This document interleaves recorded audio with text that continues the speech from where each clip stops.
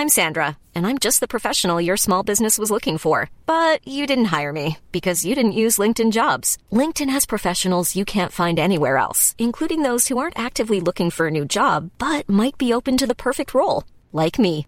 In a given month, over 70% of LinkedIn users don't visit other leading job sites. So if you're not looking on LinkedIn, you'll miss out on great candidates like Sandra.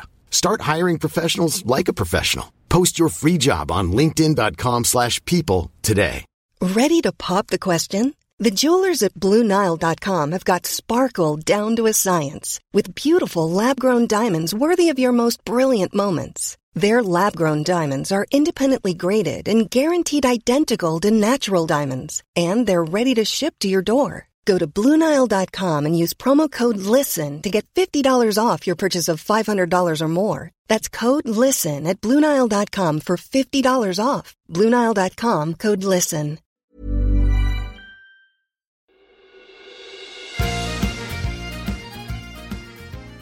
Hi, my name's Grace Campbell. I'm a comedian and feminist campaigner, and ever since podcasts started, I've been telling my dad he should do one. Dad, say hello. Hello, I am Alistair Campbell. I am also a campaigner, and I fear I inspire a lot of Grace's comedy. And what's our podcast, Dad? Our podcast is called Football, Feminism and Everything in Between. Because football is my passion, feminism is your passion, and we are going to be talking to interesting people about those two things. And everything in between. Like Brexit. No, Dad. There is more to life than Brexit. So you like comedy, don't you, Dad? Well, I like a good laugh. Who's your favourite comedian? My favourite comedian, without a doubt, what, dead or alive? Alive. Alive is Grace Campbell. Who's dead? Dead, Tommy Cooper. Oh, yeah. Tommy Cooper could make me laugh just by him walking onto the stage. I would find that funny. Do I have that effect on you? No, it's different watching you because I get quite nervous. I get nervous for you and I get nervous for me. I get nervous for you. And especially that time that Mum and I came, was it King's Cross? No, it was just around the inn, Soho, Covent Garden. And we slipped in, we waited till the lights went down, we slipped in at the back and just sat down, but loads of people saw me going in. And you were doing, like, when you did the really edgy stuff about, I'm not going to go there. They would all laugh at you and then look around to see if we were laughing. Now, I was laughing, but I've got to be honest.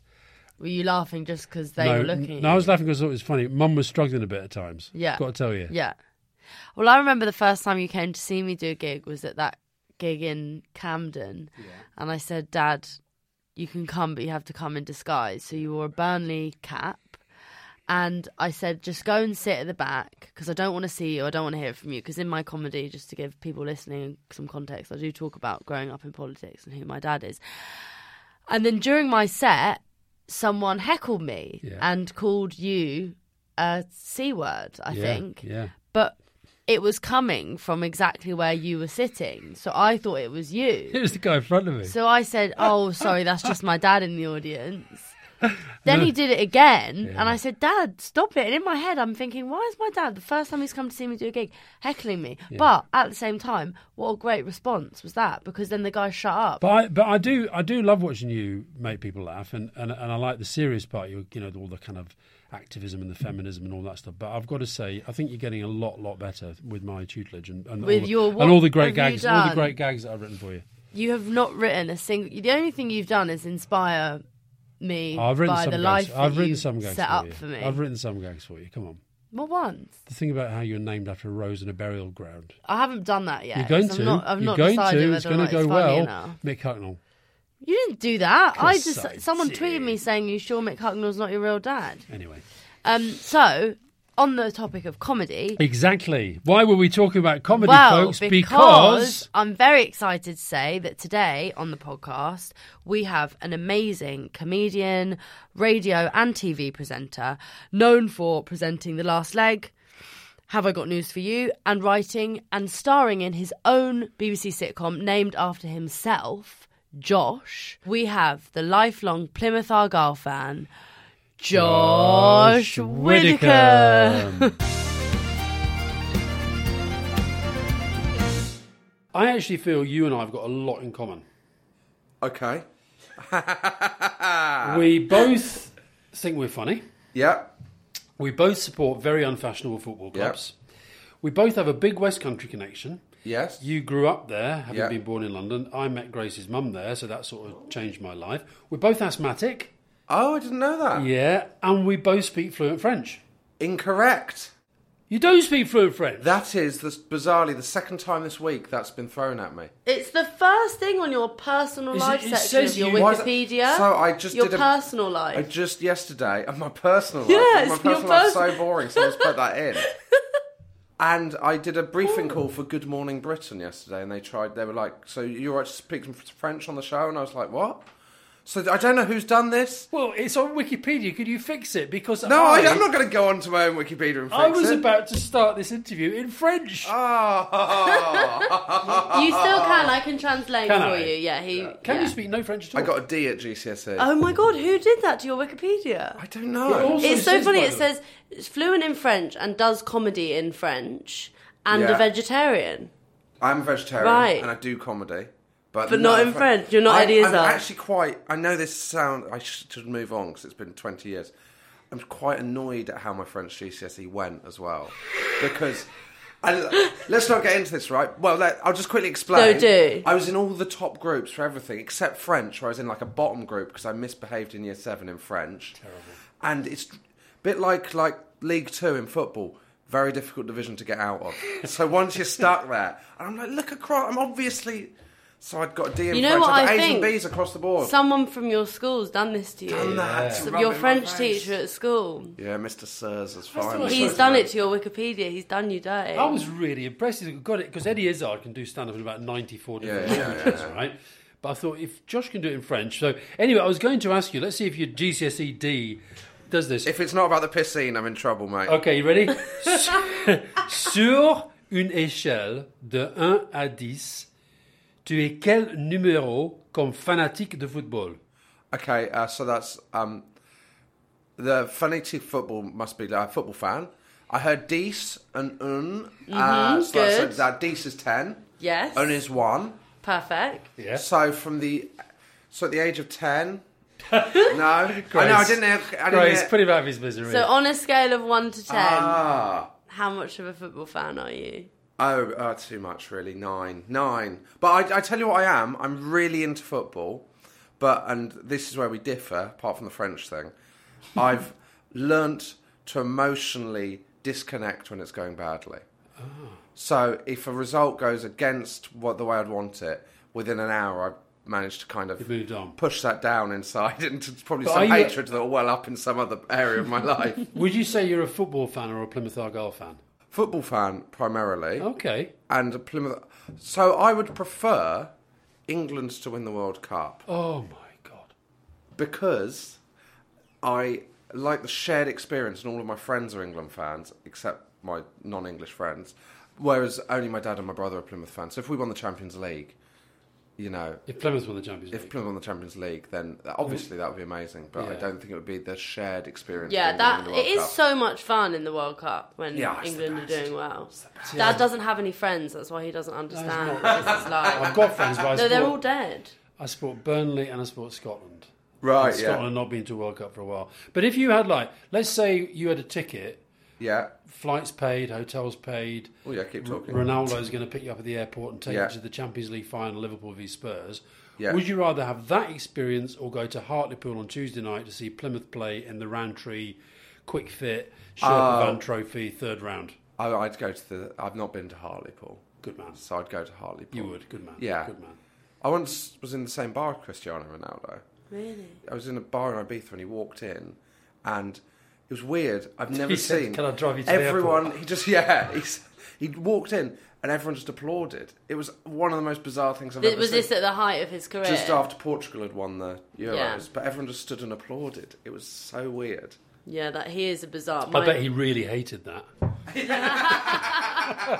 Because he doesn't. No, stop it, guys. Hey, please. I'm just an ordinary guy trying to have a drink. Respect my privacy. Can I show you a picture of my statue with a huge dick? Yeah. He was carrying the European Cup as he walked through. So what's what does football give you? What does being a football fan give you? I know this is like sub Nick Hornby-esque, but it gives me a way of having communication with my friends, or with almost on a Wednesday and a Friday, I take my daughter to nursery and I'm always late, so I always get a cab. And I can always talk to the cabbie about Spurs or Arsenal, who they always... Yeah, they very rarely want to talk about Plymouth. It gives me a way of... It gives me a shared conversation with peers and non-peers. That is really... Me and my mum aren't that into football. Right. And we're so envious when we go on holiday with my brothers and my dad that wherever you go, it's like this language that you can speak. Totally. And it's also, it gives you a way of... It gives you something that... Because when you go away and someone supports a team you don't know, it actually allows you to talk to them about their culture without having to pretend that you're interested in their culture. Or that you know anything. Yeah, exactly. Because you can go... Rather than go, oh, I know about Rome, because I don't. I can go, oh, I know about Lazio. Paul Gascoigne played for them or whatever. Now, when I was on your podcast, Quickly Kevin, you tried to catch me out by asking me really difficult quiz questions about Burnley. And I think I'm right in saying I got them all right. Yeah. Yeah, good. I think we had to re-record one. Why are Plymouth Argyle called Plymouth Argyle? Oh, mate, it's because they were based in Plymouth. I know the Plymouth bit. All right. Are you on the Argyle? Oh. I presume. Do you know what? It's presumably a Scottish connection. No, it's not. No, apparently the first big meeting was in Argyle Street. Oh, and the is that in Plymouth or in London? And the Scottish connection came later with something to do with the Argyle and Sutherland Highlanders. I didn't know that. So I've always presumed it was related to the Duke of Argyle. So now you know. That is good. Yeah, because the Duke of Argyle would have two L's, by the way, not L-E. Which fellow Plymouth Argyle fan was Michael Foot? Well done. That's the only one. It's the only one. Was known as the 12th man, I was going to say. There was talk when we got promoted of one year we got promoted. I think it was when Paul Stark was the manager. Yeah. Michael Foot was honorary, when I had one of those roles. And he was number 12 on the team, on the list throughout the season, I think, or at the end. And there was talk, I don't know if it was only on message boards, of once we had already been promoted, getting on and kicking off and then kicking the ball out and subbing him off. Wow, that's your dream with Burnley, isn't it, really? It's never going to happen, Dan. Yeah. Well, I think you're a more divisive figure. Do you think so? Then Michael? Yeah, maybe. One of the saddest things, Michael was a really good friend of ours, and one of the saddest things when he was getting really quite old, and he was desperate to go to one more game, and we were playing them. We were playing you, and I said, we'll go down, and it just come the day... he just couldn't quite get the legs to work properly, and he was a big Plymouth fan. I think Clement Freud was almost also a Plymouth fan. There's rumours of Dawn French, but I think she's just from Plymouth. Right, but you are currently kind of numero uno celebritito fan. There is the drummer from Bastille. I don't know if you're aware of Bastille. The drummer is apparently a big Plymouth fan. Right. When you go, do people sort of come up to you a lot? Yeah, it's interesting, actually, because when you go, they do, and I think it's because they expect you to be there. So I went to Liverpool v Crystal Palace, because my dad's a Liverpool fan, and no one came up to me. Either I'm not big in Liverpool, or, I think you're not expected to be there. But when you're at a Plymouth game, I think there's a feeling of ownership to you. I imagine you have the same with Burnley. There's a feeling of you're part of their kind of... yeah, sure. Identity. Yeah, totally. It's really interesting at Burnley. I mean, everyone thinks that they know you really well. Yeah, and it's really strange. Touch wood, famous last words. I get very little political grief, even from people that I know politically. Yeah. If I was somebody else political, I would probably get grief. Yeah. Because it's all about the football, and that's why I'm sad that Fiona and Grace don't have any. They don't get it. They don't get what we get out of football. I get it. No, because I have it in other things. I don't feel like what would you feminism is what. So feminism is I could go to another country and make friends with another person who cares about feminism. What, the taxi driver? Sometimes a taxi driver. Don't put down taxi. You don't know all taxi drivers. No, I don't know them all. No, don't know them all. Met a few in my time. But that is a kind of really you will always meet people who sort of care about the issues that you want to talk about. So that's something. But it's not as universal. But I really don't care about football. That's why we wanted to make this podcast, because I'm really interested in it from a sociological point of view. Yeah. Why people care about it so much. I'm not one of those people that says it... Is it the Pope John Paul III? Or the second or whatever? I'm not across Catholicism. What? Who... His quote about football is that it's the most important thing of all the unimportant things. And I think you've got to remember it doesn't matter. I think that's the glory of it, though, right? Yeah. But is he saying, is that statement saying that he thinks it's important or it's unimportant? He's saying it's unimportant. Right. But it's important. It doesn't matter, but it feels like it Yeah. matters. It really feels like it matters. Yeah. Okay, now, you know when you go into the airport, right, you've got all these self-help books, right? And I must admit, I quite... And this book is quite a good beach holiday book read, by the way. So if you're going on holiday, it's a good one to pick. It's definitely, because it's different. It's called Help Me, and first of all, it's funny. Secondly, it kind of is a self-help book on one level, but it's also a bit of a Mickey take of the kind of genre. It's sort of for both people, for people who mock self-help and for people who actually are into self-help. So there's a woman called Marianne Power, and she basically lives a year of her life according to the guidance of different self-help books. So it's funny, but it is the sort of thing I might easily pick up at the airport and have a little read. No, it's that perfect kind of book. Like, you will laugh, but it is also a very interesting look into whether or not self-help actually helps. Yeah, I've written a couple of self-help books ish.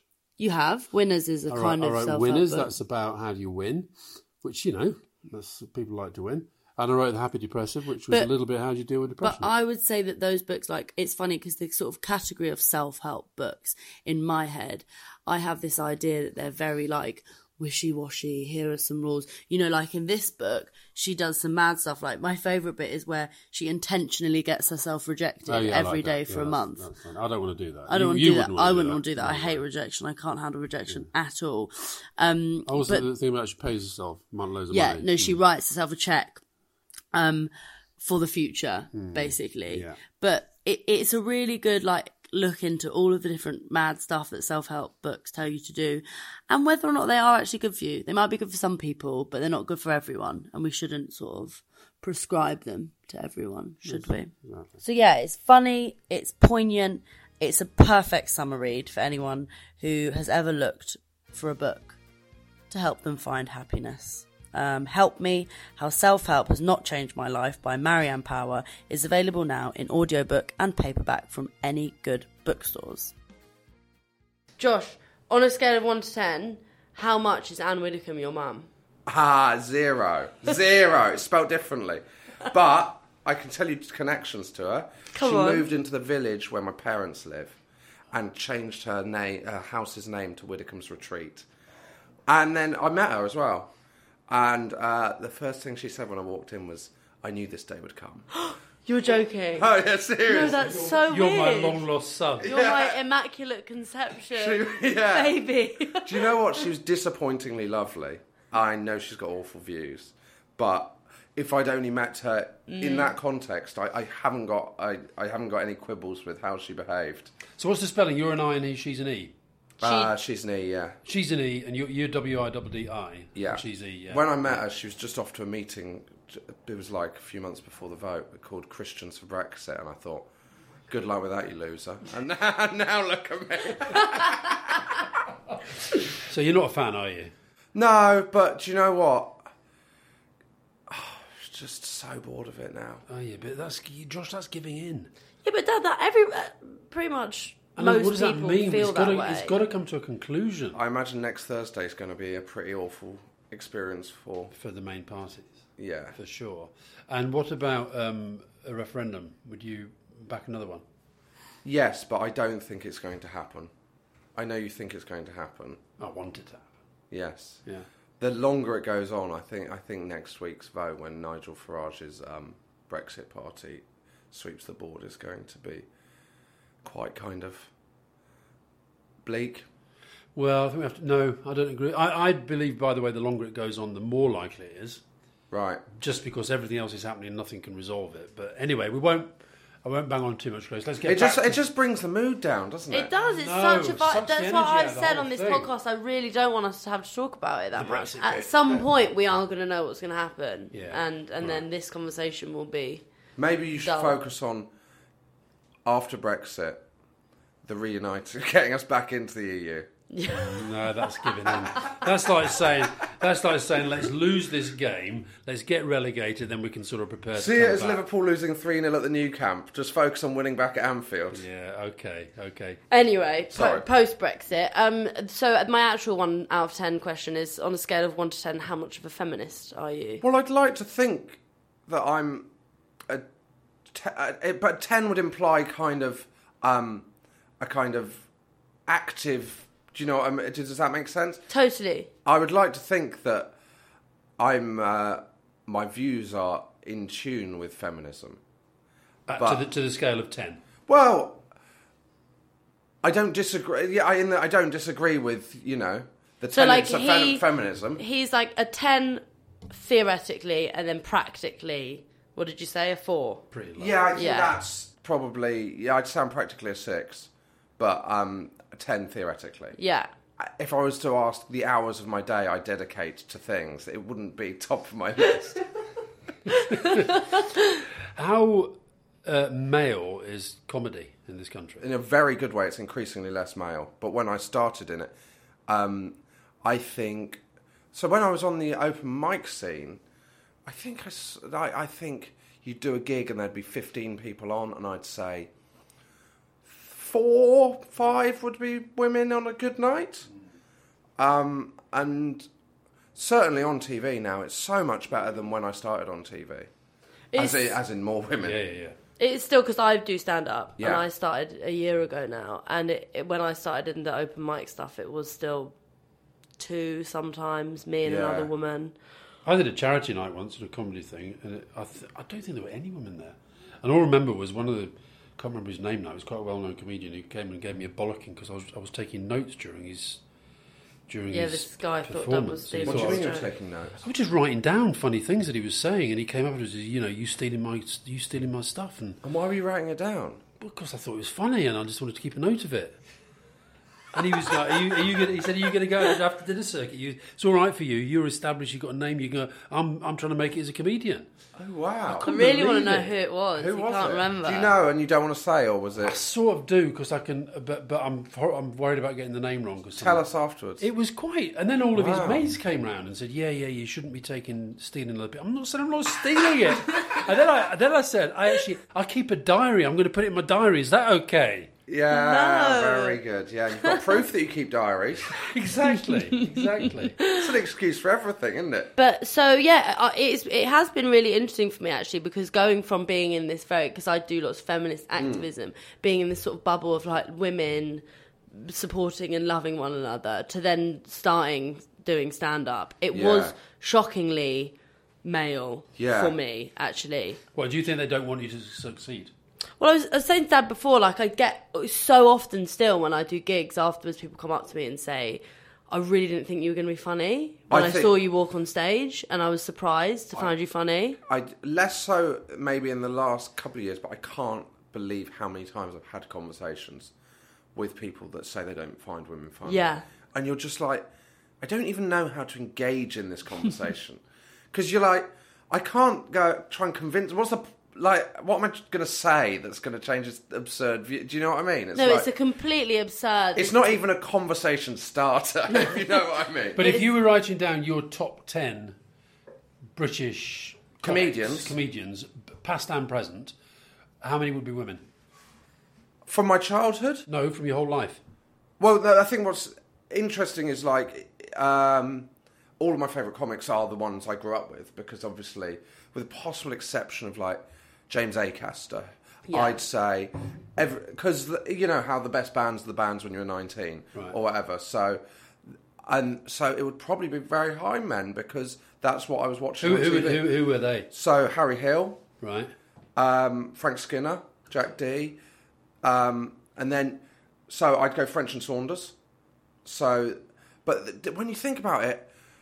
Joe Brand, beyond that, and Caroline Aherne, who, when I was growing up... and Victoria Wood. Victoria Wood. Yeah.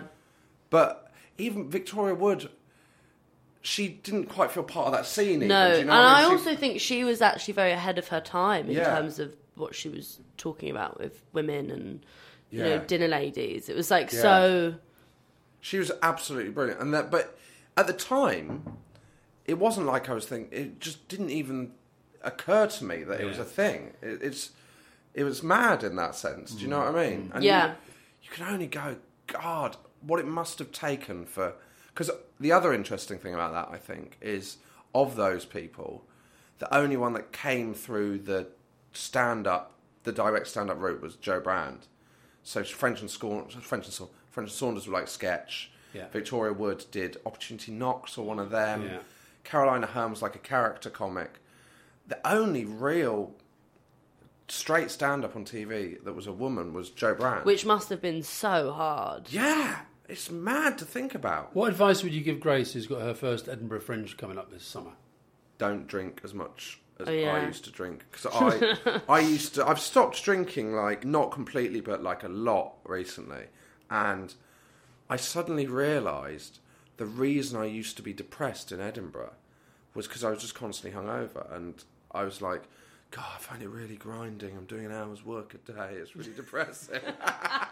It's actually... God, how do people do this? It's actually that I was up till 5 drinking and then getting up at midday hungover and then doing the show and then thinking I should have another drink. And so that's a really boring piece of advice. No, it's good advice. Really, I've decided I'm not going to drink. I'm just not going to drink. That's interesting, though, because I'm fascinated by the whole sort of depressed comic theme of life as well, because that is very, very... Yeah. It's real, isn't it? Isn't it? Yes, but is it that, or is it just a good... It's a lovely... The Tears of a Clown is a lovely image, obviously. Yeah. But I reckon, of my friends that are comics, they're less depressed than when I worked in Waterstones or something. And that's no reflection on Waterstones. But I think... Yeah, it's just there's no such thing as... People are depressed. People are depressed, but it's just a better thing when it's... I reckon musicians are probably just as down as comedians. I think Edinburgh's got...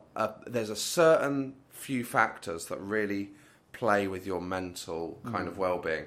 The consistent consumption of alcohol. Yeah. The fact that you are... daily being compared to your peers, and you can't escape that. Judged, and to get to your place of work, you have to walk past pictures of your peers in bigger venues with stars all over them and stuff, and like that. Grace, are you ready for this? If every time you had to go to work, you know, you were barraged with opinion polls about how badly your party was doing, you wouldn't feel good. Can't imagine what that feels like at the moment at all. But you know, it's... Does it feel... Because it's very interesting, like, you came up with, you know, Nish Kumar and James Acaster, and you're all doing so well. And were you ever competitive with them when you were younger? When we were younger? I don't think, like... We were forced into competitions. We weren't forced. We were. But it was. It's a natural... but there was actual competitions, like Say You Think You're Funny, or The Laughing Horse, or Amused Moose. But I don't think... You know this view of, like... I don't know from your experience whether it's different, but this view of comedy is really backbiting and really... I genuinely think, like... I've made so many close friends from comedy, far more than I thought I would, and I haven't got that many enemies. You always seem like quite a nice bloke to me. Yeah, I'm wonderful. No, but I think actually, like, and I do think that there is a healthy competition, but I think what there is a situation. It's not even like he's got that, I need to better him, but I think there's definitely a thing where you see your peers achieve something, and that makes you think you can do it yourself. Yeah. As opposed to you want them to fail. And that's a healthy type of competition. You want them to yeah. So you go, oh, well, if Nish can do that well, then I can do that well, because Nish is rubbish. Like, no, but you know what I mean? You see, I think seeing your peers succeed makes you understand that it's possible. And is there a sort of healthy sense of because I know that in terms of women in comedy, there is a really healthy environment of actually helping more women get to, so, there is a growing number of all-female, no, I'm not saying that, but there's a growing number of all-female bills now to make sure that, women can get as much opportunity as men. But forgetting about gender or whatever, was there a sense that, you would help your mates out whenever you could? I wouldn't consciously go, this person needs a leg up. That's a no, Grace. That's it. No. We're all in it for ourselves. But then I did a show on XFM for 3 years, from 2013 to 2016, and I had guests, and I would just have my friends on because they're the people that I find funny, and so you are, in that sense, giving them exposure, but you're not. But I think that's a good thing, because I think it's also, that's probably me wussing out as well, because you just want to be in a room with people that make you feel comfortable. Totally. So I would always prefer to work with people that can't. You're never as unfunny as when you're not comfortable around someone. I saw on your obviously, this may be complete nonsense because it's on your Wikipedia, which says you speak fluent French, which you don't. Yeah. But you've done a lot of kind of different shows and different performances, and when I saw on your website, your upcoming tour is it's like every night for weeks and weeks and weeks. Yeah. Do you get a bit anxious if you don't make somebody laugh every few minutes? On stage or off stage? In your life? No, I wouldn't want to be one of those people that... like Jimmy Carr. I don't... Jimmy Carr once told me that. What, that he needs to make He and I were laugh? on Parkinson's together in the green room. He said, if I don't make somebody laugh every few minutes, I just don't feel right. Really? Yeah, I can see that. But I don't. I certainly wouldn't feel like that inside. I think there's definitely people who will be walking around with an anecdote of, I met that comedian and he just wasn't funny, and not in that he was cracking jokes that were rubbish kind of way. Just that you weren't cracking jokes. Just that I was just boring. And if you go to a party, you don't feel you've got to be funny? Do you know what I do on a party? And this is the same as we were talking about getting in a cab.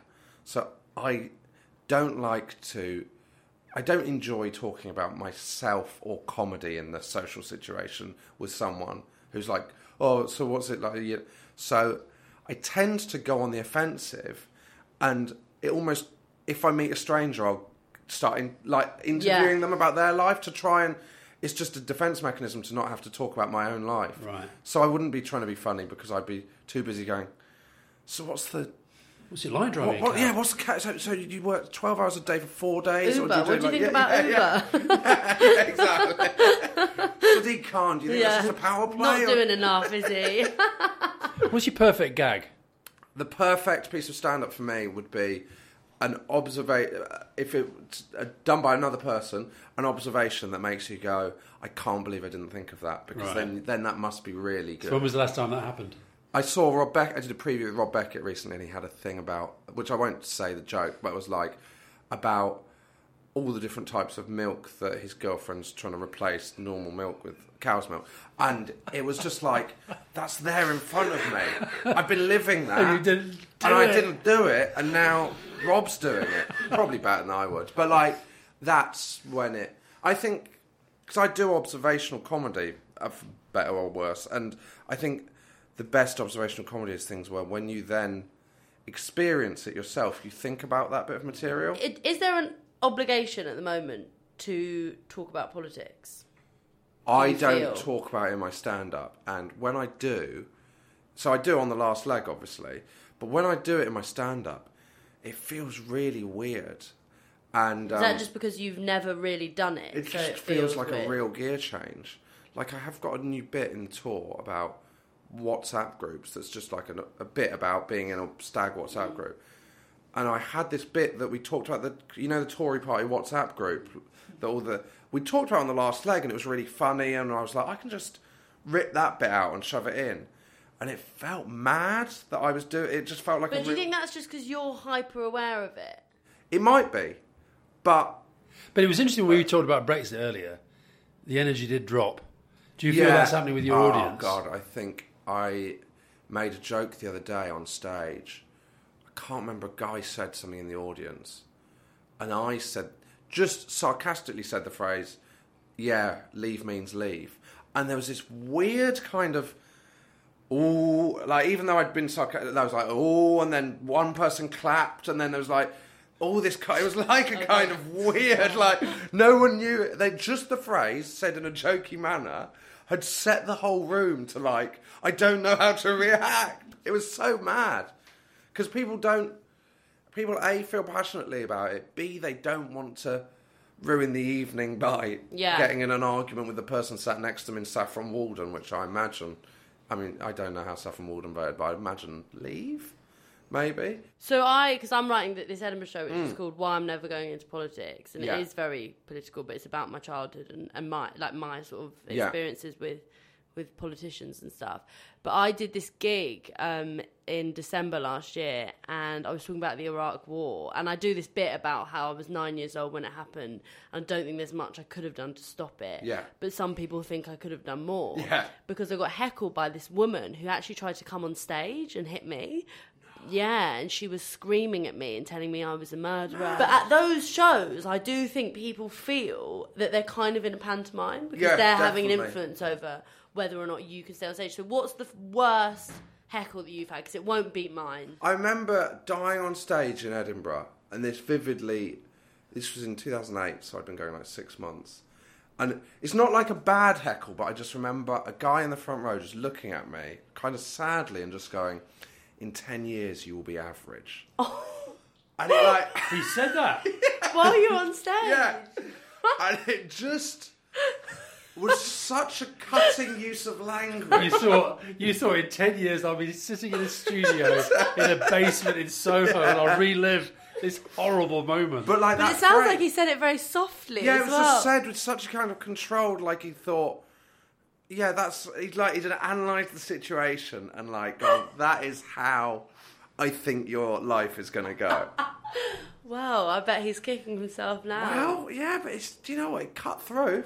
It cut through. I remember in those days, this is like the kind of actions of a kind of weirdo, but in those days I used to, after gigs, did you ever do this when you started out? I'd like write notes on how it had gone, and like a bit like Alistair's diaries, and I just remember writing a long list of everything I'd done wrong at the gig. Oh my God. Yeah, it was really... That's sad. It was sad, but you know. But here you are now. You've got to learn somehow. You've got to learn, haven't you? Yeah, totally. But I listened to you on that Stuart Goldsmith podcast saying that actually you prefer listening to your good gigs. Definitely. Because you learn more from that. You learn way more because you're much funnier. Yeah. When you're in a bad gig, you're just trying to not sink under the water. So that's... Definitely. Another week. Another week with a copy of The Week. Another week and another piece of shit dominating the news. Am I right in saying that? Well, you're certainly right. Boris Johnson is the person I'm referring to. Well, there's a cartoon of him on the front of The Week, and it's his blonde, the top of his blonde hair, lots of microphones pointing his way, which is what narcissists love. And this little line, this little drawing at the back, there's his hand at the back with his fingers crossed. So it's basically saying, the headline is, can we trust Boris? And I think we know that's the answer to that. But it's actually, my favourite thing in the week this week is actually something we talked about last week with Gabby Logan, and that's women's football. And there's an amazing picture. If you saw the England game, you watched the England-Cameroon game, didn't you? Yeah. And there's a picture of Yvonne Luco of Cameroon elbowing Nikita Paris in the face, and it, I know people said it was really, really terrible, which it was, and there was spitting and there was all the arguments over the penalties, but there was a part of me thought, the headline is the World Cup turns sour, and it was a sour match in one level, but at the same time it just sort of said to me, this is really kind of come of age. Because it's that's kind of normal in men's football. Well, it's not that it's normal. It would have been horrible in men's football, but I did think that was like England really had to kind of keep the discipline and grind it out. And it's when you see that picture, it's just like, that is one woman elbowing another woman in the face in a football match. And it just says this really kind of matters. I'm not defending it. I'm just saying I thought it was very, very, that was one of the most interesting games of the whole thing. What I like is that you get different perspectives. So, for example, in this article, it's mainly talking about VAR, because this is, am I right in thinking, the first World Cup which has used VAR. And someone from The Guardian says that the decisions were spot on, and then someone in Times said that this World Cup has been having lots of problems caused by VAR, which is interesting because it's a really interesting debate. Well, what's really interesting for me is that for years and years and years and years, you had managers and players and media saying, why can't they just get video assistant referees? That will sort it all out. But in the end, what it shows is that even if you do have every camera angle looking at it and referees in a TV studio somewhere looking at it, in the end, people have to make decisions. You have to make judgments. Anyway, it's good. It's another good sum up of all that's been happening. And again, I feel like I've been getting all the information I need because I love the fact that it's so international. You really get to grips on what else is happening, not in the Western world. So that's good. Right, Josh. 3 men, 3 women. 3 men, 3 women. Your dream 6-a-side team to change the world, and you are the manager. Okay. So, I'm the manager. So... Does that sound good, I'm the manager? Do you like that feeling? I don't like the... I think it's quite a difficult dressing room. Like, I wouldn't like to control these 6. Okay. So, pairs. I think that a great way of changing people's perceptions is culture, music, comedy, etc. So it's quite a culturally weighted. Nice. Cool. Yeah, like that. So, 2 centre-backs, Lennon and McCartney, because I think they've totally changed popular music and they changed the perception. They changed society. As 2 guys from Liverpool, I was going to say 2 working-class guys, but John Lennon's quite a middle-class background, actually. They changed. I think they changed popular music, and they changed so much socially in the 60s. So I think they would be my 2 centre backs. Centre backs rather than up front. Interesting. Yeah, okay. because I think what you've got is Lennon would go in hard, wouldn't he? Yeah. He's vicious. Yeah. Like he'd be a bully, and then McCartney would be the ball playing kind of Liberio coming out from the back. He's Hansen against Ron Yates. Yes, exactly. Other end of the pitch. Culturally, I thought I'd go for another pairing, French and Saunders. Great. Who I think are, arguably the greatest double act in the history of British comedy. Seriously? Yeah, I think so. Totally. I think you'd struggle to find a better double act. Maybe you could argue Morecambe and Wise, but I think the thing about French and Saunders as well is, A, they're a brilliant double act, but B, they went on and achieved so much separately that they're both... Maybe I'm not educated here. I don't know much about Ernie Wise's solo career. Not as successful as theirs. Yeah, so go for them. Yeah. Great. Good one. Yeah. And in midfield, we've got the midfield dynamo. What's that? Well, I think the biggest thing affecting us, and I don't think this is a debate, is climate change. And I think the 16-year-old, Greta Thunberg, is it? The 16-year-old, who is, I think, the only thing that I think it feels like in the last couple of months, like the whole kind of dialogue around climate change has changed, and it's become such a... I think, the only way it's going to change is if it feels like there's so many people engaged with it, young people, but that it becomes something that politicians need to engage with to win over the voters. I think that's the only way it's going to change. And You're not going to really change. She's really changed everything, and that's unbelievable, and that's from nothing. Do you know what I mean? Totally. Alongside? Other end of the spectrum, I thought I'd choose a footballer. And I think someone who's doing an amazing thing to change perceptions is Raheem Sterling. Oh, very good. That's so good. I'm seeing him tomorrow. Yeah, I'm interviewing him tomorrow. Oh, wow. I think he's amazing. I think he really is. He's on a purely footballing level, he's totally... I think it's amazing when you see someone who's talented but not kind of got it, but then they put in the work to get somewhere. And also I just think everything he says is right. And what he does is brilliant. Good. That's a great team. Good little team. Really Strong good team. Really good team. Do you think Lennon McCartney would play well with Sterling, given that he left Liverpool in the circumstances that he did? Lennon McCartney didn't like football. No, that's true.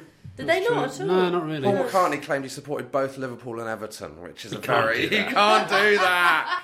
It's like Plymouth. Such a Paul McCartney answer as well, isn't it? Desperate to be liked in every way. That's hilarious. Thank you so much, Josh. Thanks for having me. It's been a pleasure. It's been an absolute pleasure.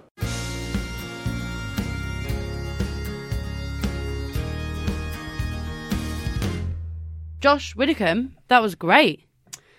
He's a nice guy, isn't he? Deep down, he's just a nice guy. He's great. He's great, and he's clearly so intelligent, and he's funny. And I thought it was just really embarrassing for you that he didn't speak French, wasn't it? Because you were so excited about that. I wasn't excited, but I thought it'd be really cool and it's quite funny if we did a part of the interview in French. And having read that he's fluent in French and discovered he's not, it was first line on his Wikipedia. Bad. Jimmy Wales. Sort it out. What are you doing, mate? I think on the football side of things, I mean, I'm not buying this idea that you can support England more than your club. I'm not having that. You know what? I really do understand for someone who supports a really small regional team that's not in London, so it's not all of his mates also support that team. I do understand that thing when a World Cup is on, and I had it last year during the World Cup when England were for a minute doing really well. It's so nice to share with all of your mates who support different teams and, all over. It's to share this excitement about something. You're a Plymouth fan. If you're a Burnley fan, you're a Burnley fan. But that's just because you're the most unpatriotic person in the world. No, I'm a deeply patriotic person. The UK is my country. I'm British and Scottish, and then I'm... not English, essentially. And I also I honestly love that story about when he met Anne Widdicombe and he walked into a party and she said, I knew this day would come. I mean, what is that about? Spooky. I'm fascinated. I also loved and hope that you heed the advice he gave you about how to get through a month on the fringe at Edinburgh. No booze. Drink. I'm definitely not going to drink. Mark my word. It's on this podcast. I'm not going to drink. The whole month? Yeah. I want to smash it. I want the show to be the best it can be. And when I'm drinking, I'm not the best, I can be if I'm in any way hungover. So I really am going to take his advice. It was brilliant advice. Well, I'm going to get one of those drug testers to come. Okay. Take your not creepy at all. It's not creepy at all. I'll get the WADA people. What does WADA stand for, Grace? You know about sports? World Anti-Doping Association. But yeah, that was great. Josh Widdicombe, legend.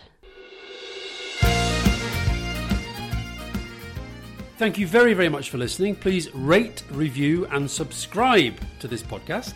This podcast is a Pink Protest production. And if you're wondering where the fantastic music comes from, it's by my favourite Scottish band, Skipinnish.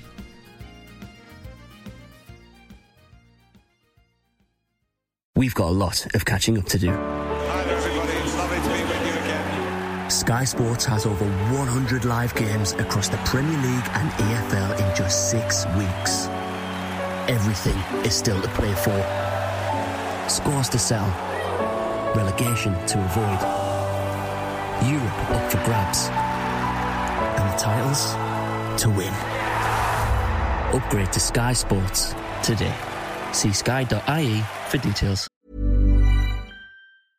A lot can happen in the next 3 years. Like a chatbot may be your new best friend. But what won't change? Needing health insurance. United Healthcare Tri-Term Medical Plans are available for these changing times. Underwritten by Golden Rule Insurance Company, they offer budget-friendly, flexible coverage for people who are in between jobs or missed open enrollment. The plans last nearly 3 years in some states, with access to a nationwide network of doctors and hospitals. So for whatever tomorrow brings, United Healthcare Tri-Term Medical Plans may be for you. Learn more at uh1.com.